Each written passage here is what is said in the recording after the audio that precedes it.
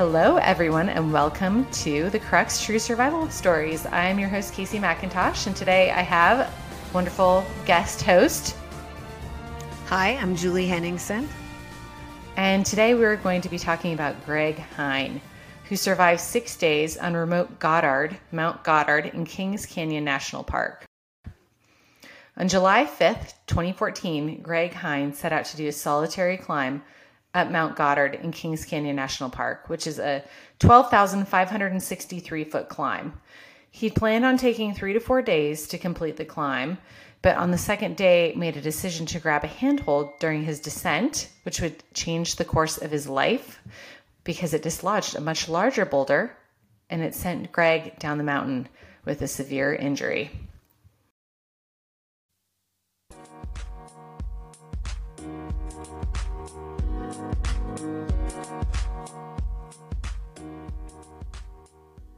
So Greg Hein had recently completed his bachelor degree in environmental sciences from Humboldt State University. And he just felt at that time he needed to get out and get some R&R. He just deserved some time away from life stressors and whatnot in his life. His trip began on a Thursday morning when he left his parents' home and road trip for 3 hours to the trailhead in Sierra National Forest. He told his father when he was going to be leaving and when he planned on returning, which was the following Monday. So Thursday to Monday. He planned on a 3 to 4 day loop. He wasn't really sure how long it was going to take him. It was going to begin and end by soaking in some hot springs called Blaney Hot Springs. And the total distance traveled would be about 20 miles. It seems doable and nice with the hot springs. Mount Goddard is a mountain in California's Sierra Nevada in the northern area of Kings Canyon National Park. This peak was surveyed in the 1850s by a civil engineer named George Henry Goddard. The name was given by a survey party led by William Brewer in 1864. During this year, the California Geological Survey Party had attempted to climb the mountain twice without success. Oh, so it's a challenging mountain. I would think so, but also remember this was 1864, so I'm not sure. I don't know. There's a lot of different factors that would make that more difficult, I would suppose, at that point. Yeah. Okay, so maybe I told you it was 12,000 feet before, but it's actually 13,564 feet. The first descent on record was September 23rd, 1879. And these two guys were able to make it up. But again, it's one of those climbs where there's not a trail. There's a lot of climbing and scrambling involved. So the route that they took was considered class 2 and class 3. Class 2 involves scrambling using both hands. Class 3 is a little bit more challenging, and it's nice to have a rope, but it's pretty doable usually. So for those of you who may be a little bit sheltered like myself or live in other areas of the world, the Sierra Nevada is a mountain range in the western U.S. that is primarily in California. The Carson Range is mostly in Nevada. The Sierra Nevada is part of this nearly continuous string of mountains that sort of forms a backbone extending 400 miles long. The highest point is Mount Whitney. And it's a huge area. There's 3 national parks, 10 national forests, 26 wilderness areas, and 2 national monuments. So all of this to say it's a really extensive area, and some of the mountains have pretty high peaks, and the terrain can be challenging. Have you ever been there, Julie? I have been there. I've spent a lot of time in Yosemite and the areas around there. So the summer weather in the Sierra Nevada averages between 42 and 90 degrees Fahrenheit, which is kind of a pretty big swing, and that's 6 to 32 degrees Celsius. Afternoon thunderstorms are pretty common in the mid to late summer, and they can amount to over an inch of rain in a really short period of time. One thing I found really interesting about Sierra Nevada is how dangerous it is to fly an airplane over the Sierra Nevada. So apparently a ton of planes have crashed in the Sierra Nevada due to some complex weather, like different wind downdrifts and things like that. There's an area called the Nevada Triangle, which is Reno, Nevada, Fresno, California, and Las Vegas, Nevada, where some 2,000 planes have crashed in the area. And there's all these, people out there that say it's because of the aliens and it's because of Area 51 and all of these, conspiracy theories. But I thought that was interesting. That was my first thought, Area 51. Maybe you're right. Who's to say? The Nevada Triangle. I'm going to avoid that. I know. I was thinking, like, would you ever have to fly in a commercial airline over the Nevada Triangle? I'm sure there is, and I'm going to avoid that flight at all cost. Yeah. Don't fly into Fresno for multiple reasons, but that's one of them. Okay, good to know. So I picture this being sort of similar to Glacier National Park, which I'm most used to, where there's lower land, where there are trails and trees, and then you get above the tree line, and then the trail is nowhere to be found, and there's just rocks everywhere. There's some cairns. You have to use a trail guide usually to figure out what way to go. And then you're just following these cairns, hoping I'm hoping I'm not going to get cliffed out going up one of these directions. And of course, it's way easier to go up than it is to come down, which is an interesting thing. And how you can get into trouble when it's so easy to go up and you don't realize it's going to be more work to come down when you're more tired too.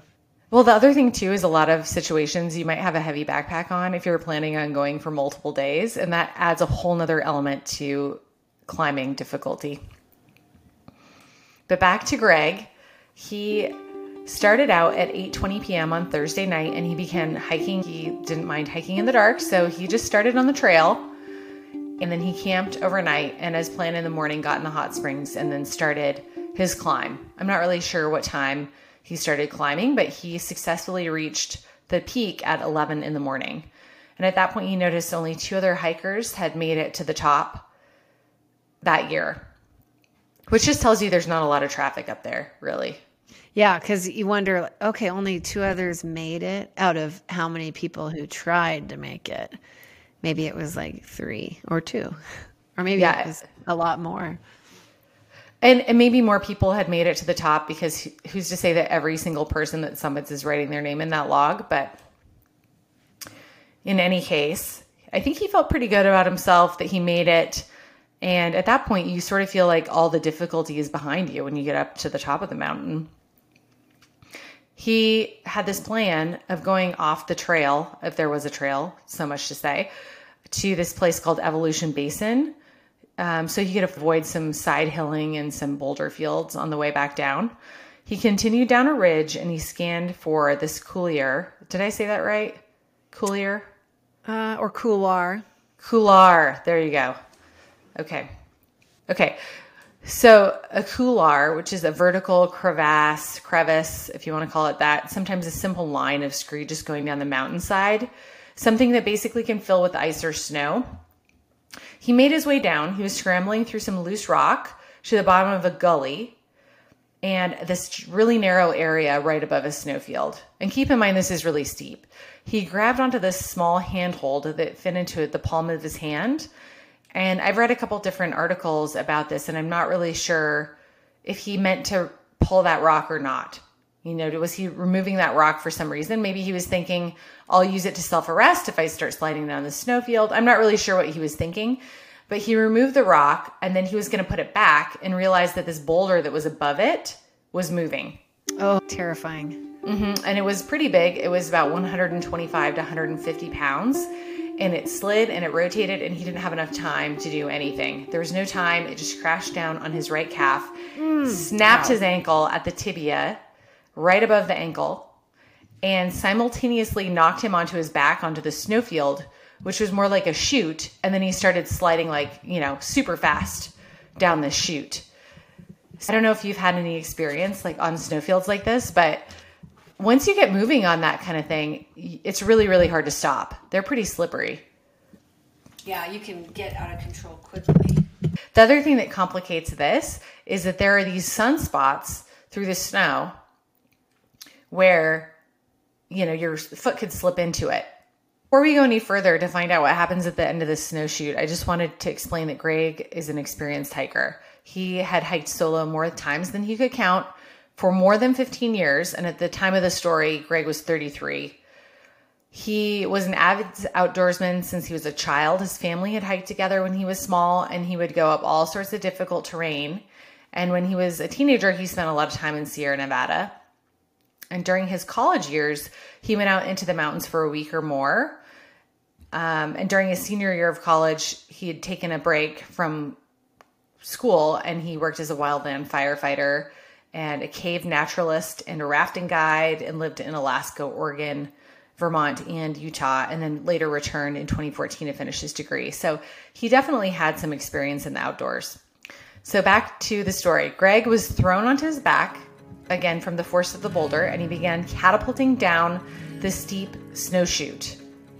These holes from the sunspots were perfect place for his foot to go. And so he felt a couple times impacts of his foot smashing into the rocks below, and he could feel his bones cracking and moving against one another. He was obviously in a lot of pain, and he understood that he needed to self-arrest before he ended up getting shot off of this snowfield over a rock ledge or something like that. He was able to slow himself down using his good foot in the palms of his hands. What he noticed after coming to a complete stop was that his tibia was protruding 3 to 4 inches from above his ankle, making it a compound fracture, of course, as you know. Yes.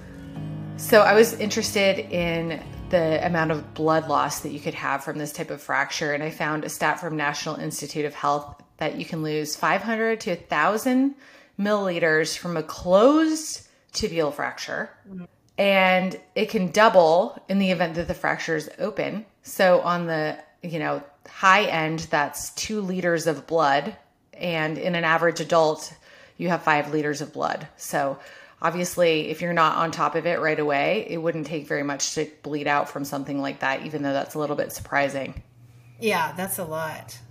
That's funny because we always, in my wilderness medicine training courses, we always say people don't bleed to death below the knees.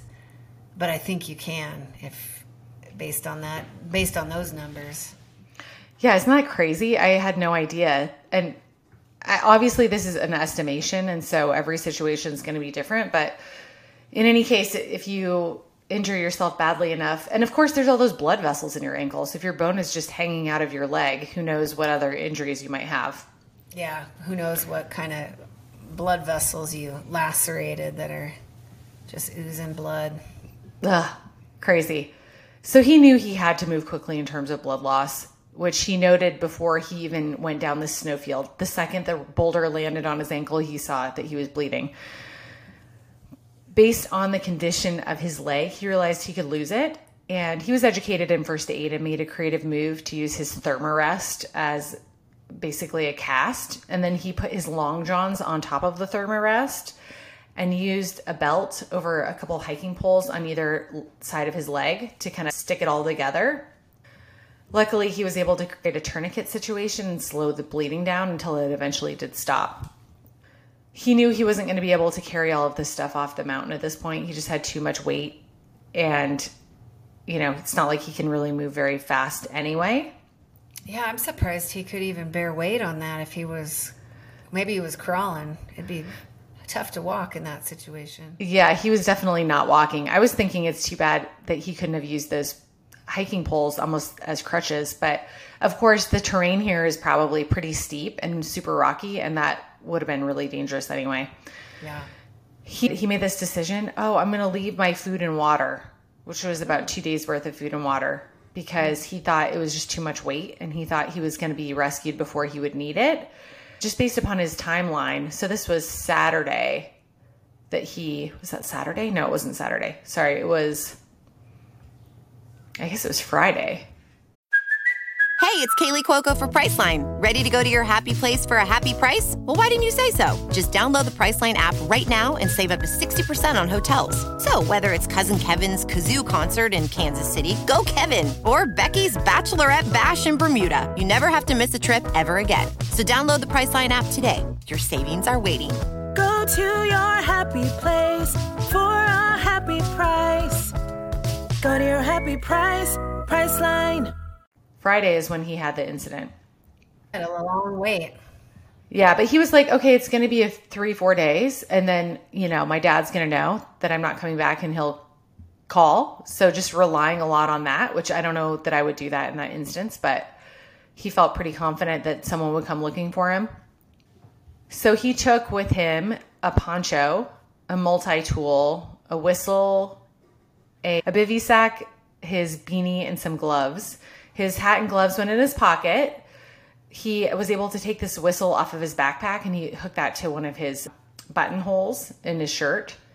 And the remainder of the gear he put in his bivy sack, which was, his poncho and his multi-tool and a few other things. He just slung it over his shoulder. And then he started kind of crab walking down so he could get to a place that was a little bit more stable for waiting. Okay, Julie, putting you on the spot. If you found yourself in this position, what would you want to have with you if you could have anything? Which includes also Cheetos or Oreos because they taste amazing when you're outside. Well, I think I'd want food for sure, and I'd want tasty food. But I guess I'd want a way to stay warm. So the poncho. I'd want a way to start a fire, so matches or whatever fire starting equipment you might have. I would want food and water. I mean, those would be my top priorities. Warmth, heat, food, water, nourishment, a compass if I could, but he's not going anywhere, so. Right. Yeah, I completely agree with you. I think also psychologically, it's hard to remain positive if you're hungry and thirsty.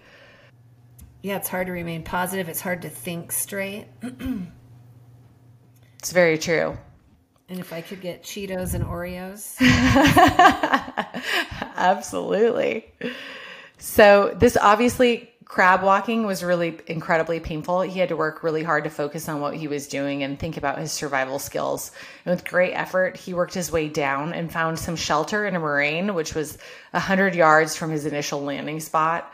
He had a pretty good view of the basin below, and he thought he was just going to hang out there and wait for rescue. It was kind of a shelf-like flat, broad rock, and he was able to move some rocky debris so he could extend his legs and get into his bivy sack. Looking down into the basin, Greg didn't see any signs of human life. He was yelling help and blowing his whistle, and he was just listening to his voice echo off of all the rock walls around him, which has to be really bleak. Periodically through the course of that day, he was blowing his whistle, just thinking maybe someone will hear it. He spent the first night out on that rock shelf, and as he lay shivering in the darkness, the temperature dipped into the 40s, which is pretty cold when you have an injury like that. He found himself thinking about all the people he loved, like his mom, Randy, his dad, Doug, his sister, Kristen, and he had a new girlfriend. I'm sure he was playing things in his mind about what he would do if he was rescued, and maybe thoughts about what was most important in his life. I don't know, any of those things that you could be thinking about. He said that he entered into the idea of potentially dying a couple times. He said, you really can't think about it too much. Yes, it does enter your mind, but you can't dwell on it there or it kind of incapacitates you. He was also thinking about his sister's birthday, which was coming up on Wednesday. And he was wondering about how if he died, that would just burn into her memory and she would always associate her birthday with his death. The next day was Saturday, and midday on Saturday, he smelled this foul smell coming from his leg. He was hopeful that it was just the blood was in his bivy sack kind of pooling. But once he moved his leg a little bit closer to his face, he realized it was already infected, which is crazy. That's like really rapid. Yeah. Although I'm picturing him crab walking with an open fracture, and who knows what's getting in there and what's in his bivy sack to begin with. Right. And like, if you think about it, probably there was all the warmth was right in there where he's, hunkering down in this bivy sack. And I don't know. I'm not sure, but that seems pretty quick. He said it wasn't painful. It was obviously infected because of the smell, but it wasn't hurting at that point. And he used some nearby ice crystals on the top of a snow patch to just kind of scrape and exfoliate all of the stuff on the outside. I could go into further details, but I'm going to spare you the details because for those people with weak stomachs, they wouldn't tolerate it very well. Yeah. He was massaging his foot and trying to move his toes to keep the blood flowing, which he continued the process for 3 days, expecting that by Monday, rescuers would be on their way. He periodically thought he heard voices that turned out to be birds or voices that were being carried from way further distances away. On Tuesday, it rained, but luckily he was able to dry out by the end of the day. And then generally it was warm during that time that he was out there. And he's not eating, right? He left his food and water behind? Correct. Yeah. Okay. Yeah. He was He was putting snow in the rain poncho and letting it melt during the day and then drinking water from the rain poncho. That's good. Yeah. So on Tuesday, he was unable to straighten out his leg, which was getting him to, a little bit concerned. After continual efforts to move it, he was finally able to move it. Back at home, his father was a little bit worried because he wasn't back by Monday. And by Tuesday, he became really concerned when he returned from work and found an empty house. And he was slow to call the authorities because he knew that Greg was really experienced and he didn't want to ring the alarm bells too soon. Also, Greg's mom was in Las Vegas at a conference. And so Doug was really worried about okay, if I really make this phone call and I alert everyone, then she's going to be panicking and she's not here and whatnot. But eventually he ended up having to call the search and rescue. Well, he called the sheriff's department, the Fresno County Sheriff's Department. And by that same afternoon, there were dozens of volunteers from the volunteer search and rescue team that began scouring the area. The Park Service Rangers also aided in the search efforts. Meanwhile, Greg is getting super thirsty. He knows that he needs to get to a source of water, and there's a lake not too far away. It's about 1.5 miles away. So he decides to relocate to the water. And that means that he has to inch his way down this scree field. And he basically uses the bivy sack to hold his leg out in front of him and crab walks painstakingly slow, just 20 little movements at a time. He would just, in his mind, go, I'm going this little bit of distance and then this little bit of distance. He found a few grasshoppers and a few other insects that he munched on the way down, which probably burned more calories to catch these things than he actually was able to consume. But I guess, do what you can do. He eventually got to the lake and it took him 4 hours to go 1.5 miles. Wow. Which is probably good timing considering the way he was doing it.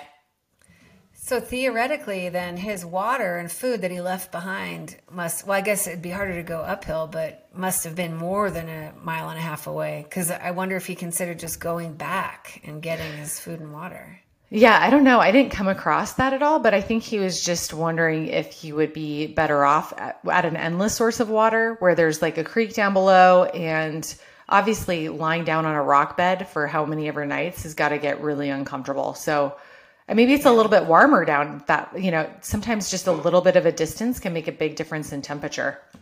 Mm-hmm. Yeah. So he drank some water out of a nearby creek and was able to find a nice shelter by the lake on a bed of grass and wildflowers. Then he climbed into his bivy sack and just hung out there. Meanwhile, his dad is calling his wife, who was in Las Vegas again at this conference. His mom, Randy, ended up having to rent a car because she couldn't get any flights out of Las Vegas, which had to be the worst 6-hour drive ever because she's concerned for her son. Obviously, I can't even imagine. I'm always thinking about what it would be like to be in the position of the person that's out lost, but just think about the people on the other side of that who are wondering and they have no idea what's going on. How stressful that must be. Especially when it's your child. Absolutely. So by the end of that day, Greg could hear helicopters. Remember, this is day 5 since initial injury. They flew near him 5 or 6 times, and he was out there waving his yellow bivy sack, but they didn't see it. And then finally, after quite a while, the pilot made eye contact with him, and the helicopter landed, and there were 5 to 6 men that unloaded. And they were surprised at how good he looked, considering how long he'd been out there and what kind of injury he had sustained. That's good. Yeah. During the same afternoon, Greg's parents drove to the Search and Rescue Command Center, which was in a trailer in the woods up by Florence Lake. They were given some maps of the area with plans for searching the area, but within a short time of their arrival, Greg was being rescued. And soon after, the sergeant's cell phone rang, and he was elated to tell the family that Greg had survived and was found and was in the helicopter on the way to them right then. What a relief. Right? I know. I mean, an unexpected relief because after that much waiting, even though it hadn't been that long, I'm sure every hour seems like eternity. I'm sure they were so elated. So that night, Greg was lying in a hospital bed in Fresno with his friends and family surrounding him. He ended up going under a number of surgeries following the rescue. And he was overcome with the support and love from everyone. And he said, this is what it took me to finally feel at home, which is really interesting. Yeah. He had a new lease on life. Right. I think sometimes you're looking for that kind of feeling in places that it doesn't exist, like independently. I mean, it's easier to be independent than it is to have to rely on other people. But what you find is that actually that's where we're usually the happiest, is with the support of others. And sometimes we don't realize that others are supporting us because they're not coming out and saying, hey, I support you. You know what I mean? Yeah. Until they call SAR when you're a day late and rent a car and drive 6 hours to come find you. Really know. People really do love me. So I'm pretty sure he kept his leg, which I thought was absolutely mind-boggling because I thought for sure that it would have been amputated. I also thought it was interesting that he didn't become septic because that's a number of days with the compound fracture, and he had infection on day 2. But I just wonder if maybe an injury like that's going to smell regardless of if it's affected. Because I agree, if he were infected on day 2, I mean, that's a pretty long time to just hang out and walk away with an intact limb. I'm surprised, too, that he didn't lose his part of his leg. Right. Yeah, if it was truly infected, I would think, okay, it's going to be gangrenous by that point, and you're going to lose your leg. I'm just thinking, like, I can't imagine that I would survive that long with that kind of injury, personally. I think it takes a certain attitude or a certain determination to kind of be committed to doing whatever it takes to survive. You know, I think a lot of people who don't survive has a little bit to do with giving up, with feeling defeated and not having the reserve to fight for it. Well, and sometimes we probably underestimate how effective our brains are at getting us out of problems, like how much more resilient we are because of our ability to choose our thoughts and how powerful that is. We kind of forget about that. So I guess that's a good reminder. Especially when you mentioned that he said, yeah, you know, the thought of dying creeps in, but you can't let that happen because it'll make you feel defeated, or I can't remember exactly what it was, but it'll, you know, disable you from helping yourself. I mean, that alone right there tells you that this guy, he had some resources, some mental resources to on his own survival by just kind of having that kind of strength to control his thoughts and control what he was allowing to run through his brain. Yeah, ideally we practice all of that stuff before we have a compound fracture on the side of a mountain by ourselves. But I was just thinking the moral of this story is don't go alone. Obviously, that's number one. Tell somebody where you're going, of course. Consider using a satellite device these days. That was 2014, so he probably didn't have anything like that at that point. Back to kind of what we said on our last episode, to bring warm clothing, even if it's summertime, when you're at high elevation, it doesn't matter. Like, it gets cold. Even in the afternoon, the clouds blow over, it rains a little bit. It can be really, really cold. And then bring more water than you think you're going to need. And then take Julie's outdoor wilderness classes. I mean, what else? One thing you'll learn if you take wilderness and training is that when you lose blood, you are very susceptible to getting cold, even during the heat of the day on a hot day. That's how we thermoregulate, is blood flow to our skin. And when you're down a liter or even a pint, keeping your body temperature where it needs to be is a real challenge. Well, and the thing too is that there's so many things now that you can bring that are compact. Even like my down jacket, it packs into a really, really small pouch. So stuff like that you can throw in, even though it seems ridiculous when it's, especially in town, it might be 98 degrees, but by the time you get up to the mountains, it's considerably colder up there. Yeah, especially at night, like you said. Right. So anyway, what do you think, Julie? Anything to add to that story? That was a good one, Casey. I was on the edge of my seat. Were you? I was pulling for him, and I was very pleased to learn that he didn't lose his foot. I thought that was a foregone conclusion. So that's what I thought too. I can't guarantee it 100%. We might have to do a little bit of closing the loop on that one, but the picture of him in Backpacker magazine showed him with a cast and some pins in it. So his foot was attached. It appeared. That sounds promising. Do you like my research? Oh, there was a photo. His foot was still attached to his leg. That's good enough, right? Yeah. It says it all. Yeah. Well, thank you for tuning in. I hope you enjoyed this episode of the Crux 2 Survival Stories. I hope you'll tune in next time. Tell your friends. Give a nice review or not nice review. Just give a review if you want to. And we'll be talking to you next week. Bye-bye.